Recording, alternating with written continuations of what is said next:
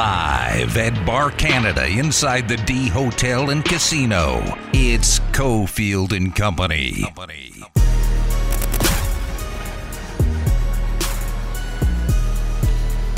Check Twitter.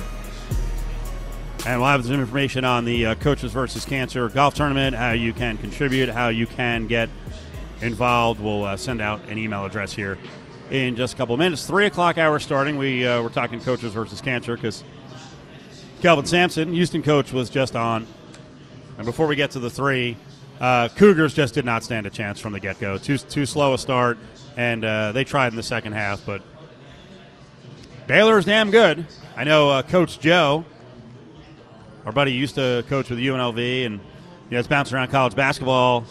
He was flaunting Baylor the entire season, so he's puffing out his chest after that game on Saturday. And you just heard from Kelvin Sampson as we get ready for the title game tonight. That was a hell of a case on the Baylor side. If you're looking to play this game tonight, Baylor's getting 4.5. It's down just a little bit. He didn't connect to the gambling, but I will. When he talked about the defense of Baylor, I am really intrigued to see, one, how the offensive players on the perimeter for Gonzaga deal with Baylor's strength and length. And then if the inside players, led by Timmy, can take advantage of, if that's if there's a weaker part of the Baylor team, it's their interior players. Now, I'm not saying like JTT ain't weak. The former UNLV power forward, like he's about as big and badass as you get in college basketball. That dude carries 260 on a 6'8" frame. Like he's ridiculous. I'll tell you what. That's a guy. If I were the NFL, I'd be looking at him like, okay, that's a left tackle. Like I think he would look slim at 315. He's a freaking monster. Definitely a blocking tight end, for sure. Maybe, and he can. I think, as you're suggesting, he can afford to carry even more weight on him. 50 pounds, it would look like nothing. He's a beast. And I thought that was really, going into this game, if you look at the numbers said that the big advantage Houston was going to have was on the offensive glass. They've done that all year long. They've killed everyone on the offensive glass, and Baylor has been kind of vulnerable on the defensive boards because of the zone that they play, and it allows teams to get offensive rebounds. So there was a thought that, man, on paper, Houston should be able to get a lot of offensive rebounds here, and that will be their path. But sometimes, and I'm definitely a numbers guy, I'm an analytics guy, I'm into all that. Sometimes you just have to look at the guys. And you're like, no, those dudes, if they want to go rebound and they want to get physical and dominate the glass, they can. And I thought that they just kind of overwhelmed them with size, strength, speed, the old measurables that go beyond the computers. And Adam, this is not we're not rubbing it in on anyone who's not sitting courtside, but there are a lot of times with basketball, if you're sitting courtside, then you get it. The true story is not told on TV. When you're on a floor and you see two teams go up against each other, and just the other team is just as athletic but bigger, you're like, my God. And when you're trying to run an offense and everyone's got length, like, how do you get shots off? You can't make an easy pass. You can't turn the corner. You can't freaking execute a good pick and roll or pick and pop. And that's that next level defense. And you just heard Kelvin Sampson's like, Davion Mitchell is as good as some of the best guys I've ever coached against. Yeah. As a two-way player. Yeah. What?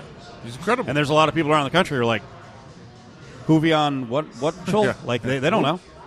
Who's that guy? So I am thrilled that the two best teams made it. I think it's going to be freaking awesome. It's, really, in the end, Baylor is a defensive team against one of the great offensive teams in the history of college basketball. So what a freaking show. 3-time.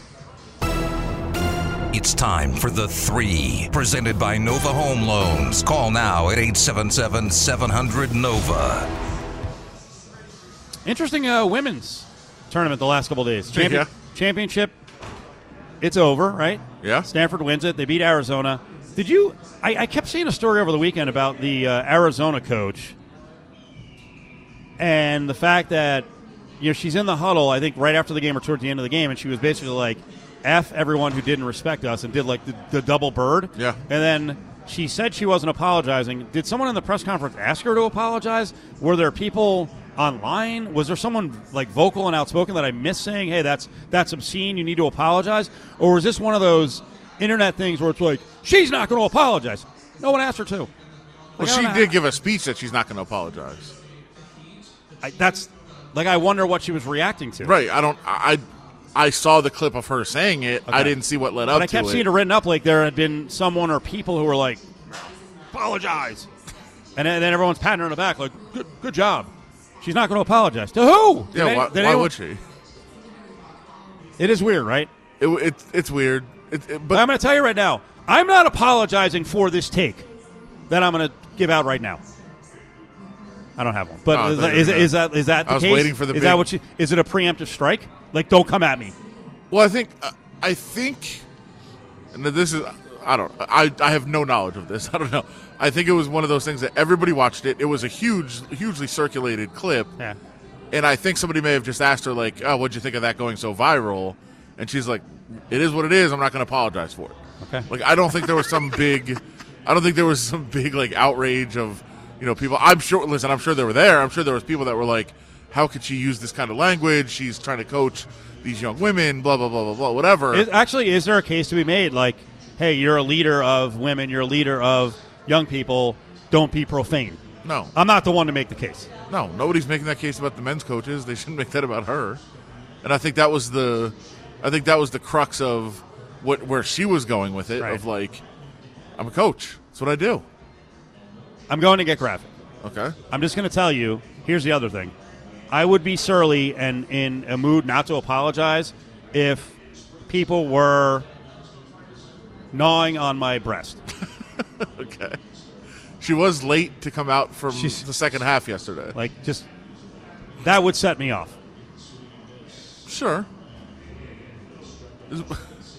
I can only imagine. I've never breastfed, but yeah, she's got a kid who's like 6 months old. Yeah, and she's got to pump the milk. I don't know what's going on. Maybe there was no gnawing. I don't know, but I would be annoyed. I just because obviously we want to hyper focus, and it's just basketball, and then you got to do this. But you made the choice to have a kid, but that's going on. So she was celebrated for that.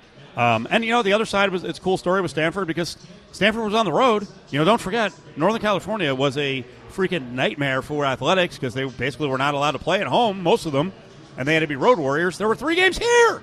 Stanford had 3 games in Vegas, and then they're playing at like the Santa Cruz, whatever gym they play in the whatever it is, the G League. Yeah, they had to leave their county. Yeah, so that's a good part of the story too. And the best part is that neither Gino Auriemma or the dork down at Baylor, Mulkey, they didn't win a championship. So that's the best part. That's the story of the season. I could not believe that Stanford hadn't won a women's title since '92. Wow, I couldn't believe that either. 30 years? That doesn't seem right. 30, 20, wow. 20, 30, 30, 20, 20, 30. It's been a dominant program, but it's been like all Tara Vanderveer is like synonymous with women's basketball. I'm like, what? But some of the other programs are so freaking dominant. It's been all UConn, Baylor, Notre Dame, South Carolina, Tennessee in there. I think it's been a while for them too. Do you think Tennessee's won 2 since '92? I think Tennessee is like they're the program we still think of as like Pat Summitt, Lady Vols. They're like, yeah, that was a long time ago. Freaking Gino. I'm not a fan of him or Kim Mulkey. I wish they'd both go away. He's trying to find a Tennessee women's Well, Summit title. was done in 2012, and they did win back-to-back titles in 7 and 8. Okay. I'm going to say it, ready? But that was it. It's been 12 years, 13 years. They've only won. Have they won one since? Now we're showing our ignorance on women's basketball. Whatever. Idea. I thought it was cool. So I thought the whole thing was cool. If women want to get in a huddle with their female players and say F everyone, they disrespected us, that's fine. If Why shouldn't they?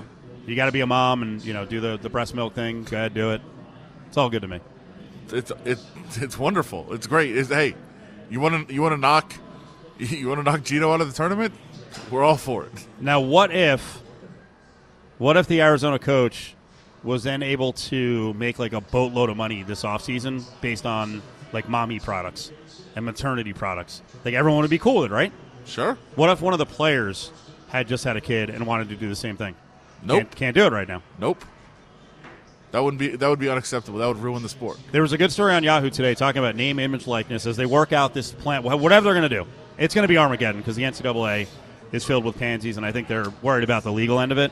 So this is going to be a state-by-state, conference-by-conference deal. This will probably be the last time a Jalen Suggs type, or what's the lady's name on UConn? Is it like Paige Beckers, whatever her name is, right? Yeah. And apparently she's got like 800,000 Instagram followers. She can't leave. What does that mean? She can't go to the WNBA. Okay. All right.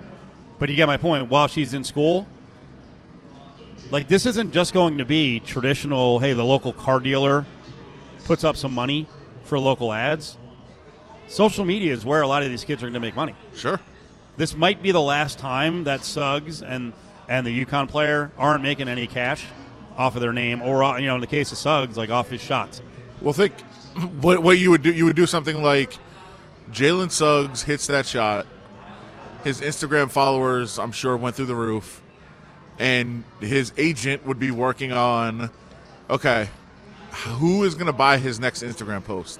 Which company wants to be the first Instagram post he puts up after that shot? How about after that bank shot, we've got a bidding war between Bank of Spokane, Bank of Washington, and Bank of America.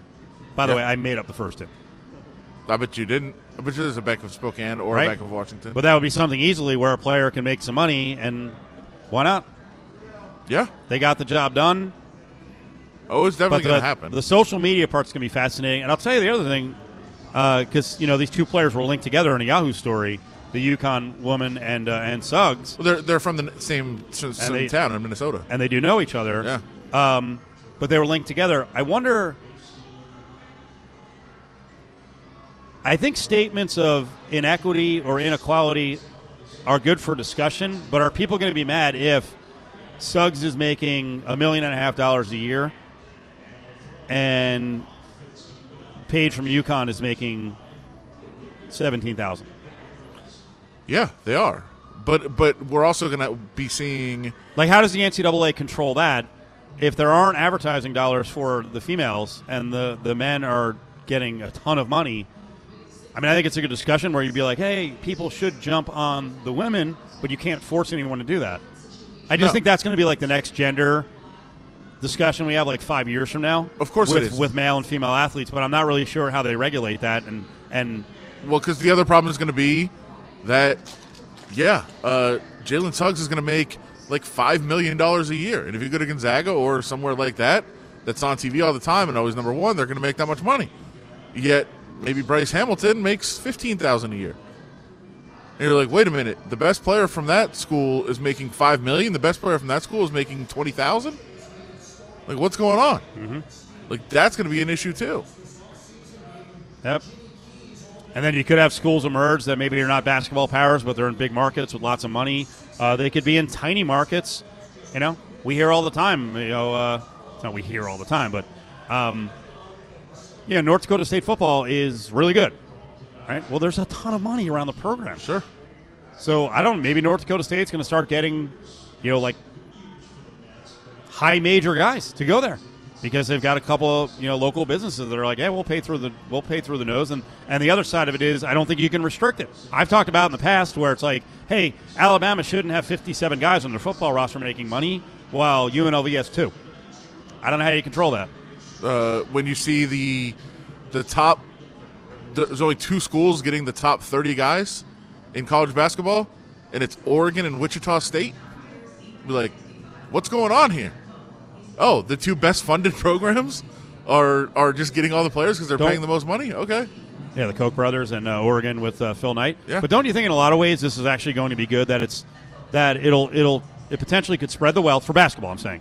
For basketball, it could spread the wealth. And the other thing is Jalen Green and now I'm blanking on Joel Tomboy's brother, Johnny Kuminga, right? Yeah. And they're like, I got to get the earnings clock going and make my money in the G League. All right, now you can actually, above board, legally, make more money playing a year of college basketball. Yeah, for sure. It'll help in that way.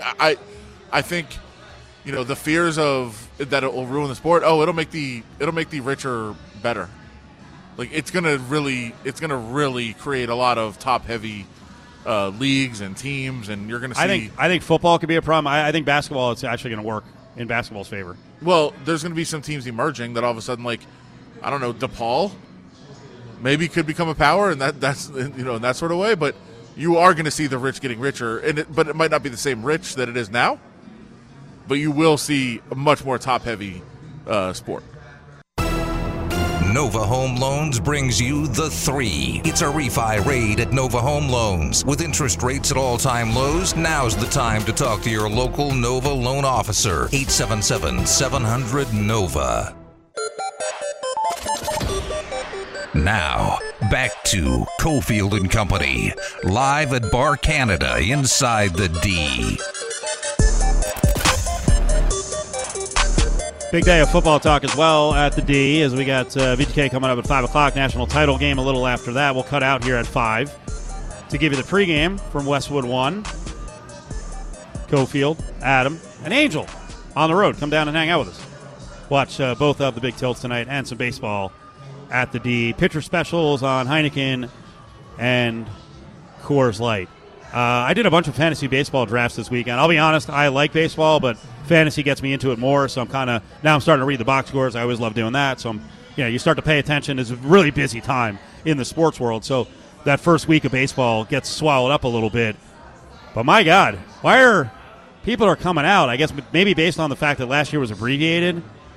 Folks are coming out of the gates freaking fired up. Who was this Indians TV guy taking calls on the boob tube and flipping out like 2 days into the season?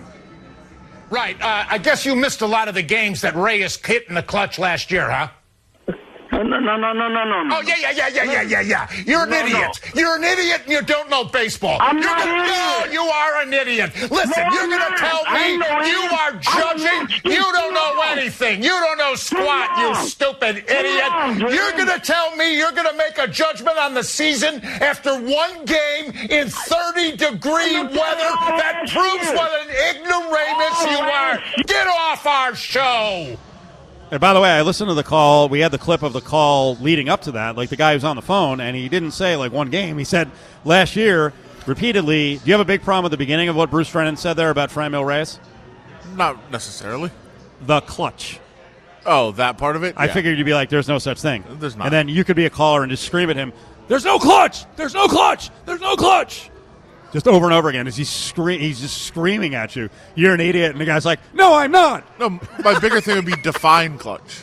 Right. Like, what do you mean by that? Yep. Like, there are ways to quantify, like, a clutch hitter. If you say, like, well, he hits this in, eighth inning or later when the game is within 2 runs. Like, okay, give me that. Don't just say clutch as a random term. So that's my big thing. He's fired up, though. The Indians expected to win, maybe 75 games this year? Still passion for it, though, in the market, at least with one guy. I mean, that's good to see. That's like one of the fans on Major League, like the 5 people that were still left as fans before the Indians got good again. The Reds and the Cardinals rivalry will never die. It doesn't matter. The faces, one of the faces is still there. They brawl at least once a year. Yachty? And now what happened? Lil Yachty.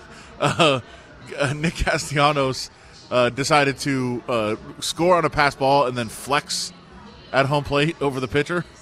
Didn't go well. It's been called a brawl, referred to as a brawl. It really wasn't. It was benches clearing and a lot of posing and staring and nobody really throwing punches. But certainly that got everybody fired up, and then he drew a 2-game suspension for the flex at home plate. Why? You can't flex.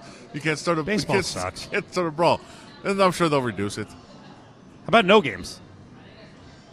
I mean, I'm. What for is it that. based on? Flexing. I mean, the throat slit was ridiculous. Flexing?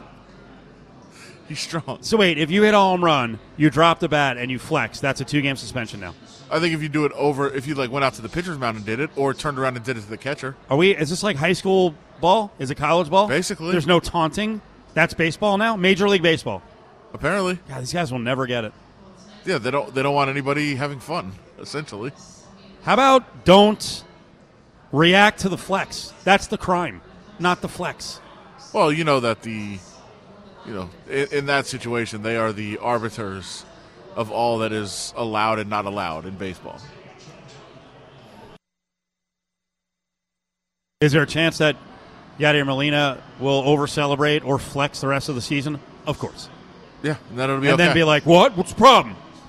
What's wrong By the with way, that? not what Yadier Molina sounds like. But. I think that was a good impression. Okay. That was kind pretty of accurate. The attitude. Now, Castellanos did just kind of stand there. He was kind of ushered away. He wasn't really part of the brawl.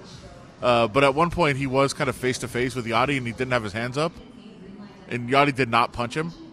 But he said if he would have, he's like, it would have been kind of an honor. Yeah. He's like, that guy's a legend. He's awesome. So they're mad in Cleveland. Molina's getting mad. In Boston, they've played 3 games. Headline, NBC Boston. From sneaky good to sneaky gross, Red Sox season already a disaster. We just started. It's true. We just started. It was, listen, you don't overreact to one game. You certainly don't overreact to a series. You have to wait a little while to see where they are. It could not have started much worse, though. I got it. This, I get it. This, It's a long this is season. as bad as a start gets. They're not fully healthy. You knew this was going to be a fight to get to 500. You know, they're doing the rebuilding thing. Believe me, I'm not a Red Sox backer. But I do know this. Boston will not accept rebuilding. So it's not Houston where it was just passionless crap around the Astros. We're like, whatever happens, happens. And now they're good. And it worked. In Boston, they don't have any patience. They don't have it in New York either. Yeah. Like, we're going to take 3 years off. Are you lowering the prices at Fenway? No. Raising them. Wait, what? What a joke. Sam Darnold, the big news today around the NFL, traded from the Jets to the Panthers. What does that mean for Teddy Bridgewater? We'll ask George Chahuri from PFF in 5 minutes. Visit Cofield's Corner on LVSportsNetwork.com for access to the latest podcasts and best interviews. Hanging at Bar Canada inside the D. It's Cofield and Company. You know, I like the vibe around the national title game, especially with the fact that these are not household names over the years for college basketball, but I think most people who have watched the tournament, and especially those who watch the whole season, realize these are the 2 best teams, and the matchup is freaking dynamite. George Chahuri from Pro Football Focus is up with us. Did you win on the Final Four? Did you get both games right?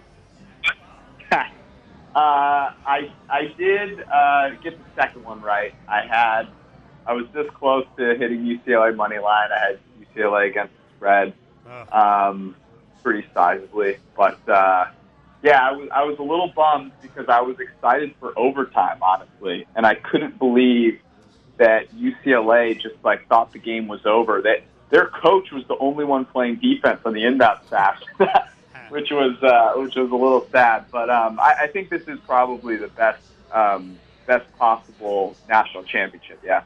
Yeah. One of our buddies on the show had UCLA 75-1 ticket that he could hedge tonight if they had made the title game, and yet Adam, after the disappointment of the 75-1 going down in flames, then sends us a text bragging about getting a middle on the game. How'd you get that, Adam? Live betting? Yeah. Minus 2.5 and plus 5.5? I'll take it. No, A 3 off the glass! Come on! Yeah. Come on! It was very lucky. Very, very lucky.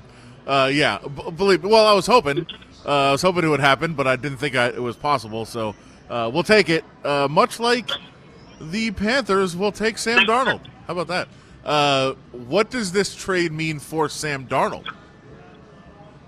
I think it's probably one of the best outcomes for Darnold. I think the only outcome that might have been better would have been Denver. I think Denver has a slightly better team, slightly better playmakers, and I think they were one of the other teams that could have potentially traded for Darnold. But if you think about going from Adam Gase and what that Jets supporting cast had to Joe Brady and what this Panthers supporting cast has, I think this is honestly maybe potentially the best moment in Sam Darnold's life/career thus far, because he's going to have an offense that is going to give him an opportunity to make throws that he simply did not have in New York. I mean, Joe Brady is, I would say right now, top 5 to 7 offensive play schemers in the NFL. And he's got weapons there with DJ Moore and Robbie Anderson, who he knows from the New York Jets. Obviously, Christian McCaffrey coming out of the backfield. So he's going to have a chance. I don't know if they'll win many games, but he could put up some stats that could resurrect his career. So I think from a Sam Darnold perspective, there are only maybe a couple teams, maybe one or two teams that he would rather go to or should rather have wanted to go to. So how much do you believe, like, what a quarterback's success early on is just the quarterback, and how much of it is where he lines up or where he ends up? What's the scheme? Who's the coach? Who's around him? Like, how much is the success, independent of the quarterback?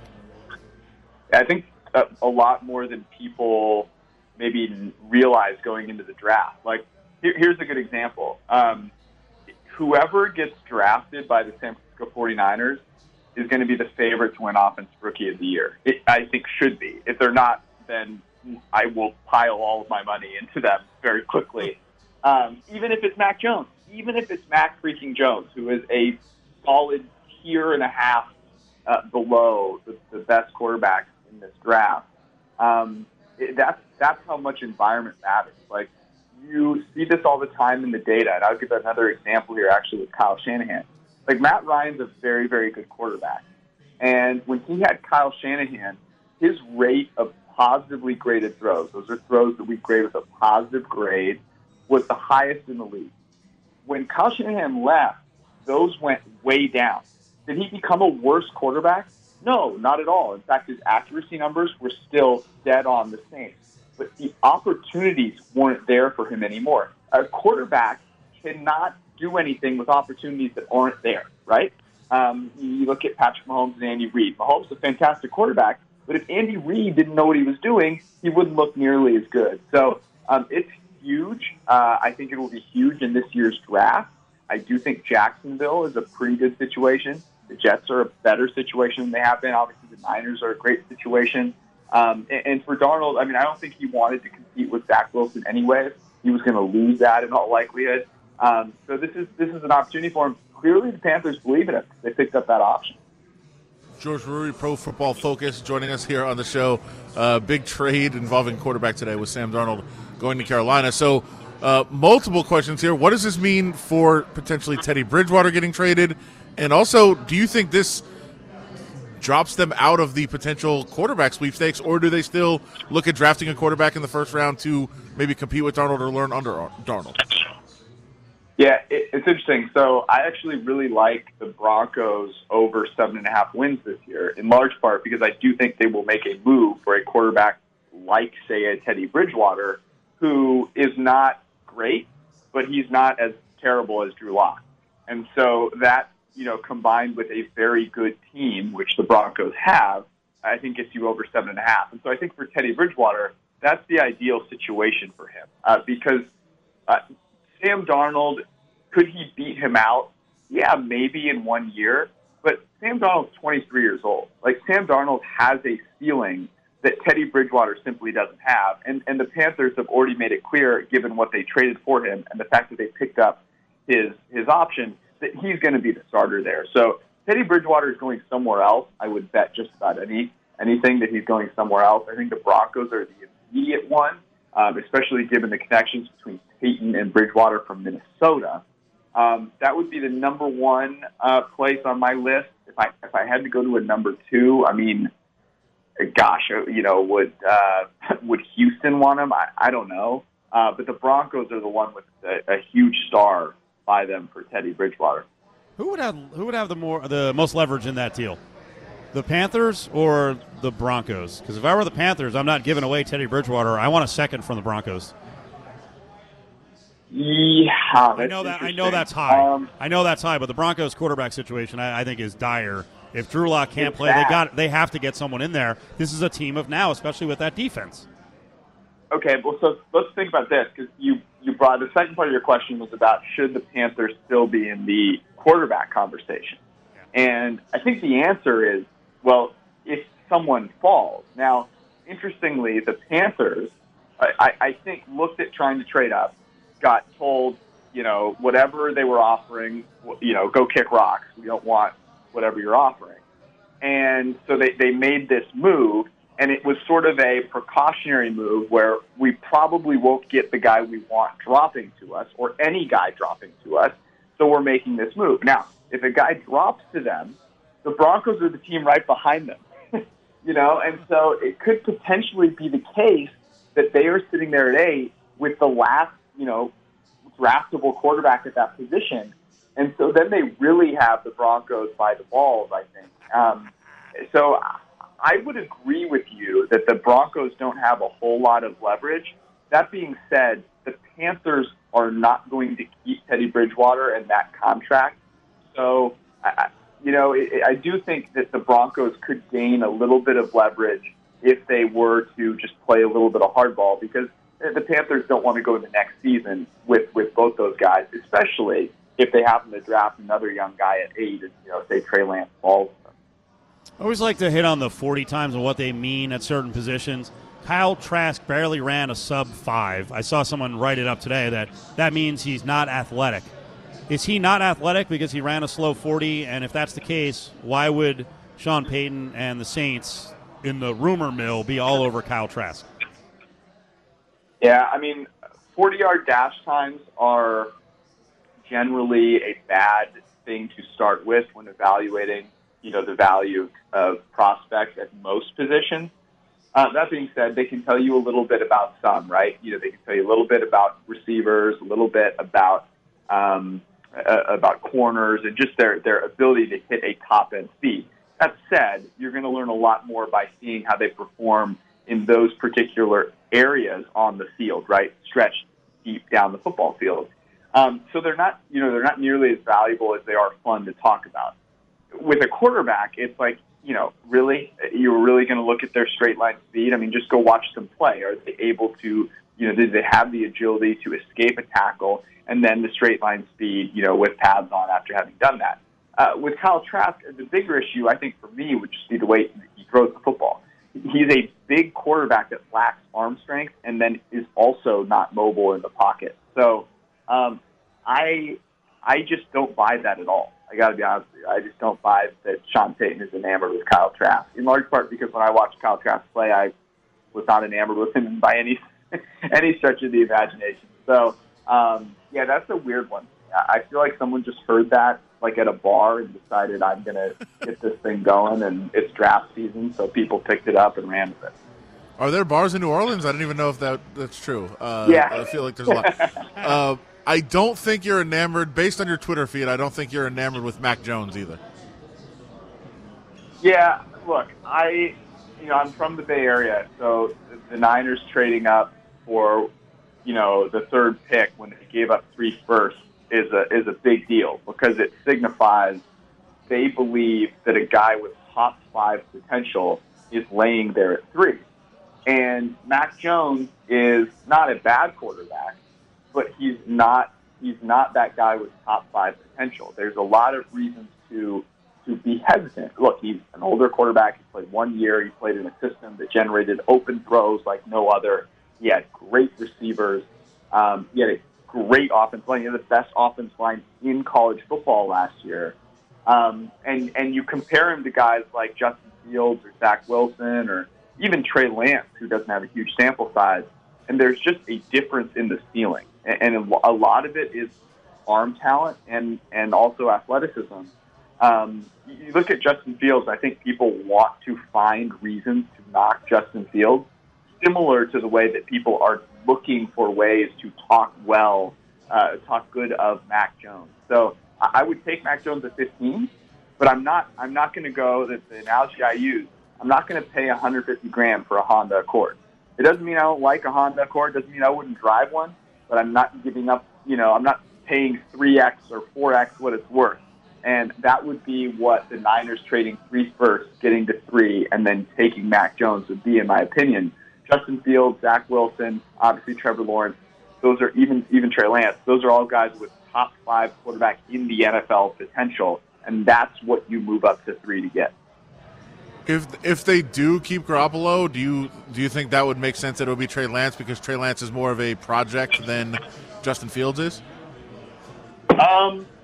Not really, actually. So I think that the reason they're keeping Garoppolo is that they can't trade him because he has a big contract. And so it all lines up perfectly, right? People are really mad that they're not trading Garoppolo. Well, find me one team that wants to trade for Jimmy Garoppolo right now with that contract after watching him last season. Zero. But desperation is going to set in for some teams, as will, if Jimmy Garoppolo starts the season, Jimmy Garoppolo's improved perception in the eyes of many. And so when the Niners come out and say, hey, we're not trading him right now, they're saying we think he's still good. Okay, that's gonna linger. Teams are going to remember that. And when they say, look, we're taking a first for him and nothing else, that's, again, reinforcing that they believe in Jimmy Garoppolo. So when Jimmy Garoppolo comes out and plays well to start the season, that's their only hope at actually trading him, because the team has to think he's at least worth a future first to pay that salary.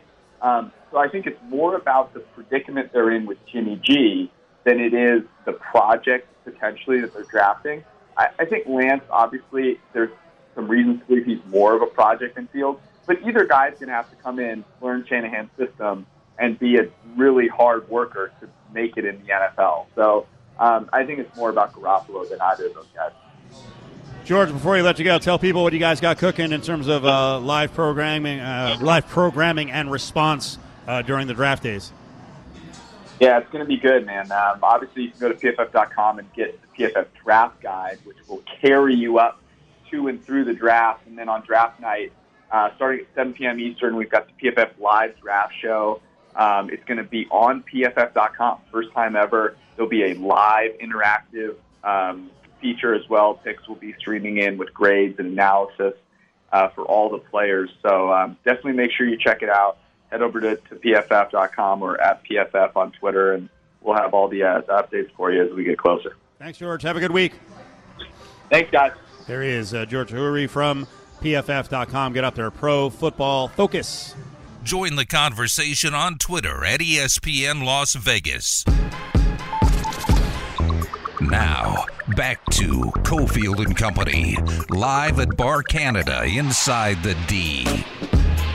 You know, I've enjoyed doing radio over the years with Adam Hill, so I've got some big news here. I'm now stealing your material. Oh, boy. We get in arguments about, like, how good a team is, how good a champion was, what one game says about a team. We're talking national championship for football or, a Super Bowl, right? Like, clearly this team is better. And you're like, no. The result really doesn't matter. It matters to a certain extent, but if they played 100 times, what would happen? And I just started thinking of that. I saw we're very big into this, Gonzaga's unbeaten. Oh, greatest team of all time, which I find beyond silly, but I'll play into this one. I just saw a list from Jason McIntyre, who's on Fox, right? And we had Jason on like a month ago. He's a good guy. We'll get him on again. He's a fun guy to talk sports with. And he said, best college hoops team of all time on Twitter, 2021 Gonzaga, 2012 Kentucky, 73 UCLA, 76 Indiana, 1990 UNLV, 1991 Duke. And I retweeted, I was like, take Duke off. You meant 90 and 91 UNLV. Yeah. Duke was a one-off upset. It doesn't mean, it's a legendary upset, but it doesn't mean anything in terms of all-time great teams. No. That Duke team was 32-7. Good team. Sure. But they had been destroyed by North Carolina in the ACC final, and they pulled off a monumental upset. It doesn't mean they weren't even the best team that year, and you're putting them on the greatest team of all time list? Come on. Think like a gambler. It's ridiculous. There'd probably be teams that got eliminated like in the first round. That should probably be on that list. I don't know any off the top of my head. I'm just saying, right? Like, just because a team, like, I don't care what anybody says. Illinois was one of the 5 best teams in this tournament. They got beat early. They had a really bad day, and they lost. And that's what's fun about the tournament, but it's also why the tournament doesn't determine the best team. Now, the 2 best teams this year, I believe, are in. According to Ken Palm, these have been the 2 best teams. And amazingly, I didn't get to look today. I know as of I think going into the Final Four, the gap between Gonzaga And Baylor was up to like 5, according to KenPom. Like it was one of the biggest gaps between 1 and 2 in recent history. And we think Baylor's really good. Yeah, it's actually it's pretty close to 6. And that's a big gap between 1 and 2. Yeah, for sure. It's a huge gap. And then there's a pretty big gap between Baylor and Michigan, who's 3rd on that list. And so, yeah, I mean, I think these are the 2 best teams. I believe they were. The computer said they were. It rarely happens this way, but it does. And by the way, if Baylor wins tonight, it doesn't mean that they're better than Gonzaga. It means they're better tonight. Gonzaga's body of work, and yes, for much of the year they were right neck and neck, but then Baylor did have the COVID pause and the downturn, and then we saw a little bit of separation between them. But yeah, they're both really good. But just because they win tonight doesn't mean they're better. What a night on TV! Gonzaga Baylor national title, Golden Knights hockey coming up here in a little over an hour, and oh boy, A-Rod's on Jeopardy. Let's do it. Visit Cofield's Corner on LVSportsNetwork.com for access to the latest podcasts and best interviews.